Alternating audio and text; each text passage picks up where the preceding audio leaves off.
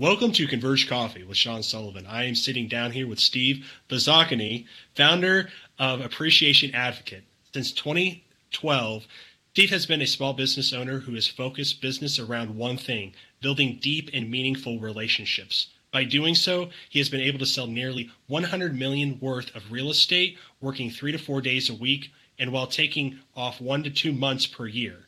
Today, Steve helps and teaches other small businesses who can help quickly stand out among the crowd, build deep and sustainable relationships, eliminate burnout and take more time off, generate more referrals, increase income, and have more fun in their career. Steve, thanks for being on the show. Thanks for having me, man. I'm excited to be here. I love the green room talk of like how just you have a natural ease about yourself. Of like, let's just go with it. Let's just do things. We had to take several squad shots and pictures for all you people out there when we do kind of press releases and that kind of stuff too, as well as my butchering your last name a few times. But I got Bazzocchini, and I'm not going to miss it out on this through the whole episode here. Nailed it now. But your intro was amazing. Like, you're doing sustainable growth. You're helping build relationships. You're doing everything in like a very positive note, in the sense of you're not forcing, kind of like, let's generate referrals, let's do this. Like, no, this is how you can do it. And so I kind of want to know, like, starting back, why did you start Appreciation Advocate? Like, what came the idea, and then what has culminated since then, or what has transpired since then? Yeah, I actually started it because it was a niche I noticed that was in my real estate career. So I started with the real estate stuff, and I got in. I struggled so much with making the cold calls, and because it's a sales role at the end of the day, and then it's a contact sport, and I'm not the most extroverted person. So I basically I was like, how do I reach out to these people and not be salesy? And I was just like, okay, so basically I would send a gift, and then I'd follow up the gift with a phone call, because it's a little bit more of an organic conversation. I'd say, hey, look, I really appreciate you in my life, so I sent you a gift. I just wanted to make sure you got it. And they were like, oh my God, Steve, this is so nice, blah, blah, blah. I really appreciate you doing that. Like, this was such a cool surprise. How's business going? Like, how are you doing? What's going on with your life? Now that's the organic door open right there.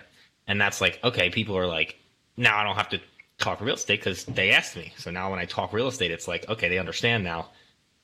Like, now they asked. And that's the same thing with anybody. I was in real estate, but it could be a financial advisor, it could be attorney, lawyer, accountant, whatever. Insurance professional. They're going to do the same thing. How's business? How's the market? Whatever the situation is. And they're going to ask you because they want to know what's going on in your life. And then you get to tell them organically without being, by the way, you want to buy some insurance today, or whatever, or whatever the heck you're selling. No, I love it. Like, I was the same way. That's why when I was going into marketing and doing things like, the typical like outbound sales of like reaching out to people, like the typical like carpet bag salesperson, you felt slimy. You felt like you were a grifter. Like, you felt like, a snake salesman, but it was like, but that's not how true selling is. It's finding a need and a problem, and then helping them solve the problem. You just found a way, just to, like you said, organically open the door.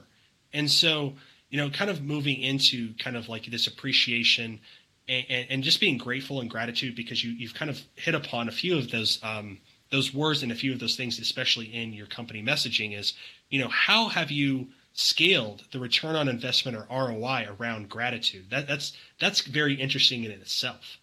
Yeah, it's easy. It's easier said than done.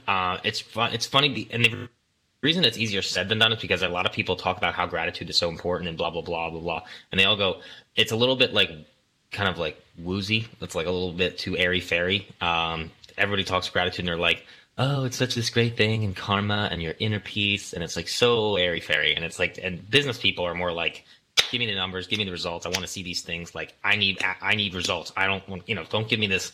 I don't really care about your freaking retreat and your ayahuasca crap. And like, just you go do your own thing, and you can lose your mind somewhere else, like, and have your spiritual awakening wherever. Like, business people don't want to hear about gratitude as much. But what happens is when you attach gratitude to a marketing system and a marketing plan, now it's like, okay, there's some serious power behind this stuff. And that's what a lot of people don't associate the two, that like gratitude systemized is your best marketing tool that you'll ever have. And a lot of businesses don't systemize gratitude. Therefore, they don't use it and they don't get the power of it. And which is like, and the power of it, like to give you an example, like in my business, I used it. I spent around $10,000 and I got around 160 plus in 1 year because of the investment. So, I mean, I'll make that investment, maybe let's make $30,000 next year. You know what I mean? If I'm going to get that kind of ROI. No, I love the simplicity around it of like, you don't have to, and I get that, like the airy fairy woozy, what was it called? The woo woo around the feeling. But your thing is you're attaching a feeling to a sustainable outcome, like a goal, not just saying like, here's the feeling, but it's like, here's the feeling attached to this. And this is what I want to create a customer experience around. And so the last question here is, how have you tied revenue back to customer experience? Like, how have you seen kind of a correlation or different things where you're facilitating these experiences through gratitude?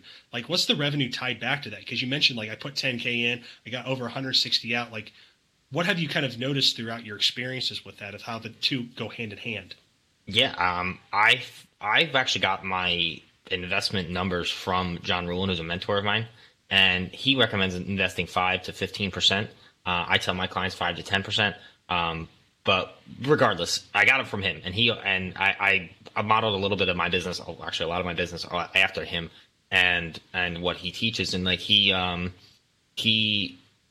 that 5 to 10%, I think is really, that's where I get it from. So like if a client's worth $10,000 to you should be putting $500 to $1,000 back into that client over the course of the next 12 months.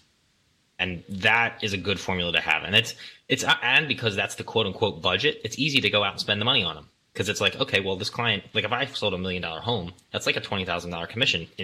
It's like, okay, I can spend $2,000 on this client over 12 months. I mean, that's not that big of an investment, And those are some good gifts you can give people that will help you remember them. And so that's basically where that's how I tie to my revenue. Is just basically a portion of it's got to go back to the client as a thank you. I think this is huge because there's a lot of mental blocks. I think especially as, budgets are tightening up, especially for marketing and sales, in the sense that they look at like the total budget at the end, but you just broke it down and saying like, okay, well, the commission off of this is this, and then we can just do a percentage of that, and then that's what we can look at, and then we can almost reinvest that. Mm-hmm. You're almost reinvesting that money into making more money. And so, no more grilling questions here, but I would love to hear a story of like how you helped a customer, how you did it yourself, in the sense of like kind of breaking down like, what experiences that you got to lead into the sense of like, this is a really good framework to kind of go by. Yeah. For me, because I read John Ruhlin's book, Giftology, I learned the value of how to do gifts the right way. So what I started doing, I just implemented what he taught, and I started using, I was like, okay, well, instead of giving terrible gifts, I'll give good gifts. And then the response is insane. And so I was just like, okay, well, now I can definitely use this in my own life. And it was just like, so I basically, what I did is when I closed the deal, instead of giving them the stereotypical bottle of champagne that a real estate agent does at settlement, and I'm making fun of real estate agents because I am one, so I'm allowed to do that.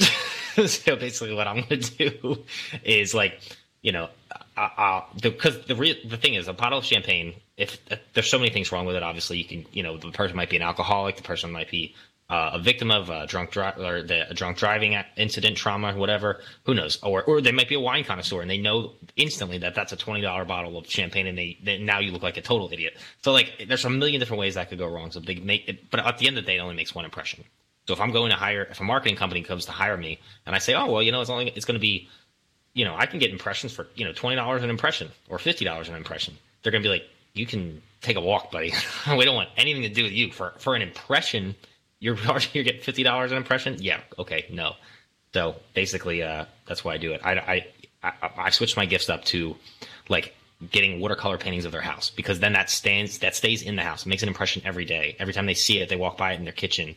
The cutting boards I used to get them were custom made to them. It would have like their monogram on it, would have the address of the home. It would have the date they bought the home, and it would have their last name engraved on it. And it was massive. It was like 24 inches by 18 inches. It wasn't like this little small cutting board. And it was so beautiful that they would actually never cut on it. They would text me and be like, Steve, I don't even want to use this because it's so freaking beautiful. And they would actually put it like, you know that spot above your range oven and below your microwave, they put it in there and make it like their like wall centerpiece there, and it's always in the kitchen now. And I did not intend it to be there, so it just so happened that seems to be a frequent spot that people put it in. But now it's another part of their kitchen, another part of the house that they're always going to see. So I called it attacking the kitchen was the method I used, because people spend the most time in the kitchen. We all know this, but what I would do is fill it up with I don't know, ice cream scoopers, pizza cutters, cutting boards, like scissors from Cutco, like anything nice like that they anytime they touch anything in their kitchen, I want them thinking of me. And that's basically how you stay top of mind. I love that. It actually goes back to one of my university professors telling me that too, because the best realtor in the area, he would sell everybody on the kitchen. The rest of the house was just amenities. Yeah, basically. That's exactly right. Yeah, that's that. It's the kitchen and the bathroom. Exactly. Well, and the thing is that it's amazing that you kind of you built around something where you talk about related to marketing in the sense of like vanity metrics. Like, this is what we're, instead of actually like, this is how we're going to help build your brand and be top of mind. And you did that. Like, you found and you deduced like, okay, what's the percentage of how much I need to spend? What's the intentionality of me just relating to this person and really helping him out? As well as it's a conversational piece. Like, that cutting board is a conversational piece where we're like, oh, where'd you get that? Oh, I got it from Steve. Yeah, exactly. My realtor. Like, that's who I got it from. And that's kind of the amazing stuff that kind of comes out of this, is that you become top of mind. It's word of mouth marketing, but you're systematizing it, and it's a beautiful thing. Yeah. I'm actually writing a book that comes out in June about this, and it's literally called The Impression Scale, and like how to make a good impression that actually lasts. And it's like, it goes through everything you just talked about. That's kind of fitting for what you just said. Well, I love that you're writing a book, because you're helping more people beyond a podcast, about a written word or anything like that. You're encapsulating and documenting it and then sharing it and helping other people. So I absolutely love that. So, Steve, this part of the episode is about you. Work, hobby, and health. You've kind of related around, or kind of summarized around what makes you connect with other people and want to connect with other people and really being intentional. But this part of the episode is more about kind of, why do you do what you do? And then what do you do for yourself to recharge in order to give those awesome gifts to clients and to help them sell their homes or buy their homes, where you're building a very holistic, wonderful experience. Yeah. So why do I do what I do is because I think the human to human interaction is deteriorating a little too fast in our society, considering the digital era that we now live in. And I think that you can be phenomenal today with please and thank you, which is ridiculous. So I think for me, I think my whole purpose in life is to be able to help small businesses systemize gratitude. And that's literally what I'm supposed to be doing. That's what I feel in my core. So when I engage in any small business, whether it's the car dealership or the laundromat or whatever, or the dry cleaners, whatever, like, I walk in there and I see all the different ways, just a small little thing, just make the whole place a lot better. Like, when I go to the car dealership, I'm just like, you could have vacuumed my car for me. That probably would have took 2 seconds, and I'd be raving about you here on a podcast. But you didn't do it, and you left it, the disgusting mess that the 2-year-old left it in. And, little things like that, where if you fill up the tank every 10 cars or whatever, any little thing like that, or personal notes. Hey, thanks for being a customer. That's like 50 cents. I know everybody can do that. So that's the kind of stuff that drives me to want to improve, because I know how strong gratitude is, because I've experienced it firsthand. So it's like, but the only problem is gratitude doesn't sell.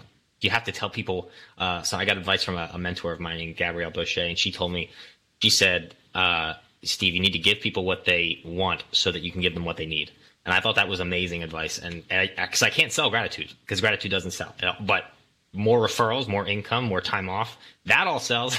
That's basically how I sell gratitude to people.